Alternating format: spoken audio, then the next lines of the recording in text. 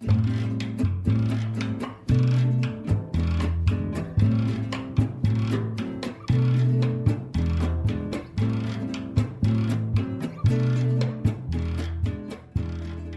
is the Between You and Me podcast, a podcast of the KAXE morning show, bringing you the best of our morning programming. I'm Chelsea Perkins, news director at KAXE, KBXE, and I am here with Tammy Bobrowsky, who brings us our regular morning feature, What We're Reading. Hi, Tammy. Hi, Chelsea. So here we are again, sharing another What We're Reading with our Between You and Me audience. Today we are talking about a book about writing. Yeah, and of all things, this is from a famous historical fiction writer, so Ruta Sepetys. So the fact that she's so well known for her novels and fiction, her doing a writer's guide is really interesting. I always think that those are probably the best people that should be Right. writing books. You know, there's some where you read them and it feels like they're a professional writing coach, but I Right. would almost rather learn from a writer. Right, and I think that's why this book is going to go over really well. So tell me about your conversation with her. What stuck out to you about what were your biggest takeaways? Mhm. So Ruta she's a best-selling writer too, of novels, Salt to the Sea, Fountains of Silence, and her latest one, I Must Betray You, which I think won some awards, and I know that a lot of people I've talked to liked it a lot. And she said that she wanted to write this because she's had so many people come up to her and contact her and say, how do you write these stories? How do you write such vivid, poignant stories about these people?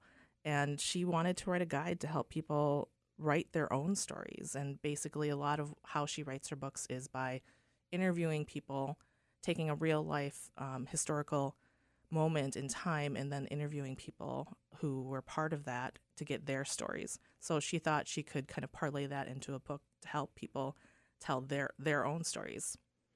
Now the book talks a lot about memory and how to incorporate that into your writing. And memory is such an interesting thing because really it's like ephemeral kind of.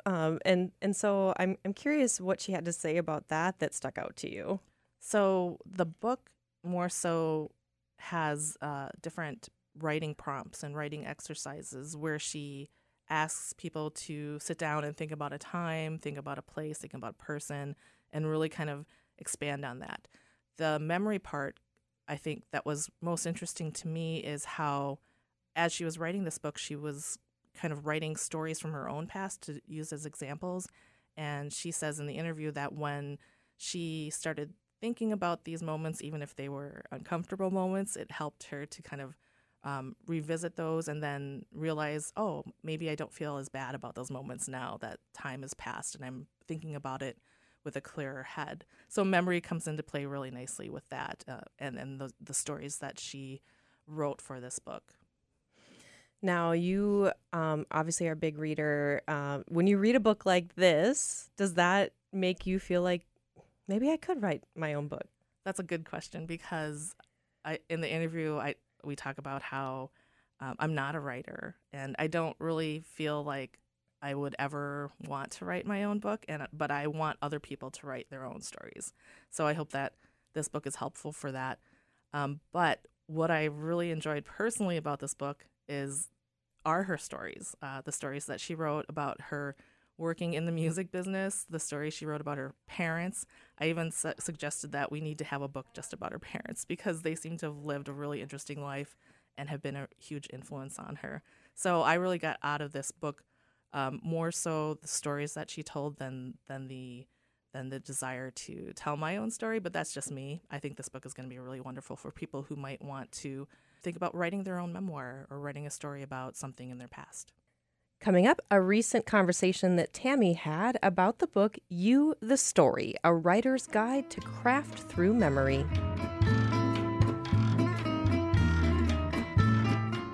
You're internationally known as a writer of historical fiction books, enjoyed by readers of all ages, and now you've just published a book about writing. It's You, the Story. What inspired you to take a pause on historical fiction writing and write a book about writing? first of all, just the circumstances. My historical fiction requires that I travel to these international locations. And when the pandemic arrived, I was grounded. And I had just come off of a tour for my book at the time, The Fountains of Silence, because this was in early 2020. And on that tour, so many people asked me, how is it that you do what you do? And I really believe that the building blocks of story are within our own life experience. And I had interviewed so many people for my books and built the books from those foundational elements of their own life. So I decided to begin writing a how-to to encourage people to reflect on, their own memories. Even if they're not a storyteller, they still have a story. And I want to help them recognize and reflect upon that story. So let's take a step back in time. How did you get your start in writing? Well, my start, I knew that I wanted to be a writer when I was in third grade. I read James and the Giant Peach by Roald Dahl, and that book it made the world less lonely for me and showed me how powerful books and writing can be. And so I wrote my first book in third grade, did not end well. It was an epic failure. The parents of my friends did not appreciate this book, thought it was highly inappropriate. And that, those bad reviews from the parents, it stole my courage. And so I didn't write another book for over 20 years. Instead, I worked in the music business, and I was helping artists and musicians and songwriters tell stories, but through 3 or 4 minutes songs. And so I went from my book failure to the music business, and then came back to writing. Throughout the book, you have some short stories that you drew on from your own life to illustrate some of the methods and points and strategies that you talk about in the various chapters. And it seems like these are things you wrote specifically for this book, and these weren't really stories that you kind of had banked up from previously. So in a way, you were writing stories as you were writing this book on writing. Can you talk about how you created these stories and how you decided to plug them into the book? Yes. From being on tour for my novels, I have noticed that when we do share our stories, even let's say at a book event in an audience where someone shares a story, we suddenly have a better understanding of that person. And so I used that in this book and decided, yes, I was going to take the vulnerable task, if you will, of sharing some of my own stories to illustrate these elements and components of stories, such as plot. And so, yes, as I was writing and putting together the structure for the book, I was then trying to think of stories in my own life that reflected those elements. And Tammy, they came so quickly. I was so shocked how quickly, and I had so many more. And once you open the door to memory, so many things were flooding back to me. And so, although it was a bit of a vulnerable exercise, yes, it was interesting in the fact that things that I once considered really difficult or terrible, something that happened to me when I was a teenager or that I considered so dramatic, now, with a buffer of time, I was laughing. And that told me that it was not only a deeply lived experience, but also maybe a healed experience. So it was a good exercise for me, for sure. Your parents were highlighted in your book quite often, and they just sound like such interesting people. From the hardships they experienced early in their lives to the eclectic home that they created for you and your family, to the advice and lessons that they imparted to you. I would actually have loved to read a book about them, about their lives. Were they supportive of your career change from, music business to writing fiction? Yes. And if anyone listening, is the child of immigrants, you might understand that, at least in our household, anything was possible. My parents had overcome such adversity and felt that the United States was truly this land of opportunity. I think I could have told my parents that I wanted to be a nude astronaut. And they would say, okay, it's America. You can do this. You have to get an education. That was always you have to get an education, but you can do this. And I don't take that for granted. First of all, after college, I told my parents I wanted to be a rock and roll manager and move to Hollywood. And my dad grabbed the yellow legal pad and said, great, let's make a plan. I mean, that is insanity. Who encourages their daughter to venture out into the cesspool of rock and roll with no experience and no money, mind you? And so when I said that I was, going to transition, I was going to make a move from telling stories through music to writing, they were really encouraging. And again, how can you study this? And what do you need to do? How can you prepare yourself? It was all about the plan and preparation. But thank you for commenting on that about my parents, because I do believe they could have a book of their own. I mean, they were eccentric in the best of ways, I think. And, I think that gave me a curiosity. Maybe some people listening, maybe they had eccentric parents or have eccentric family members. I never believe people when they say, well, my family, no, there's nothing interesting. No, there's always something interesting about our families. We're talking with best-selling historical fiction writer Ruta Sepetys here on What We're Reading. Ruta's new book is a work of nonfiction. She's written a book about writing. It's called You, the Story, A Writer's Guide to Craft Through Memory. Reading some of these personal stories you included in the book, I think it's clear to me that you've lived a really interesting life comparatively compared to me. And we're talking about this, how people don't really believe that their lives are that interesting. What do you say to an aspiring writer who doesn't feel like they have any interesting life experiences to draw from? I would say that writing well or putting yourself into any creative project and doing it well is less about your experience. It's less about where you've traveled or what you've seen or if you've had interesting jobs. It's more about your emotions and feelings and how you infuse that into the project. And if done well, and if the emotions are really included, a kid who grew up in Paris, Tennessee is way more interesting than a suburban girl who took a trip to Paris, France.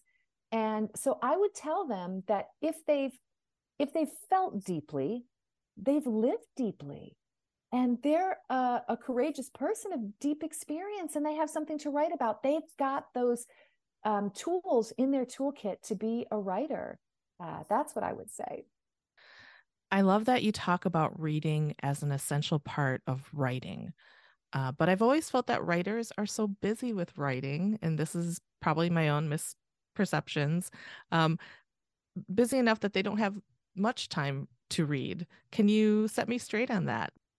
For me, reading is not only instructive and something that I think is necessary. For me, it's a true joy. If I have the chance to watch TV for 30 minutes or read for 30 minutes, I will absolutely read.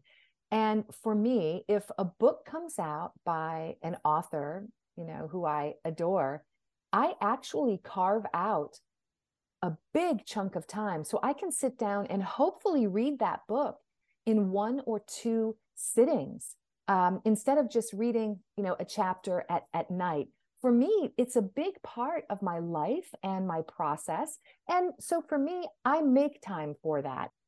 So You, the Story, this is your new book, is being released during a time when we're hearing about an alarming amount of banned books in the country. What advice do you have for writers who might be apprehensive about telling their stories now? I think that we need these stories now, more than ever. And especially because we're also experiencing not only this time of book bans and limiting of freedom of expression, which, if you're familiar with my novels, they're on communism and fascism, and I'm horribly biased because being the daughter of a victim of communism, I'm I do not believe in the banning of books. But what we're also experiencing is a crisis of communication. In recent years, we have lost the ability for civil discourse, and book discussions can be the best discussions. So I don't want people to shy away thinking, oh my goodness, I can't write this book because it might be banned, or the topic is something that, might be controversial. If you don't write that book, you might be denying a reader the ability to use the greatest gifts they have as human beings: empathy and compassion, perspective, to look through someone else's eyes and consider their heart. And what I would also say is if the opportunity presents itself, take those conversations about books from a large scale format, definitely take them offline, step away from the screen, and bring them back into a small group discussion or community discussion.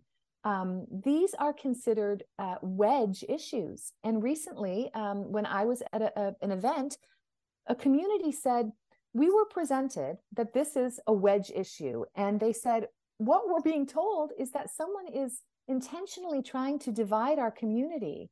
And this happened to be in Kentucky. And they said, we have tornadoes, we have floods, we just went through a pandemic. We need each other. We can't allow someone to intentionally wedge us, or a legislation to wedge us. And so again, do not shy away from it. This is one of the cornerstones of our democracy, right?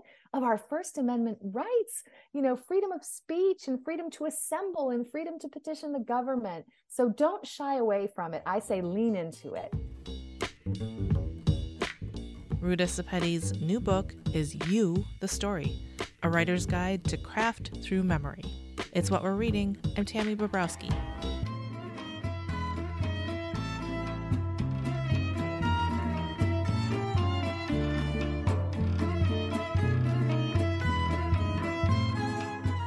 Thanks for listening to the Between You and Me podcast on KAXE, made possible by the Arts and Cultural Heritage Fund and the citizens of Minnesota, with music by Sam Milton.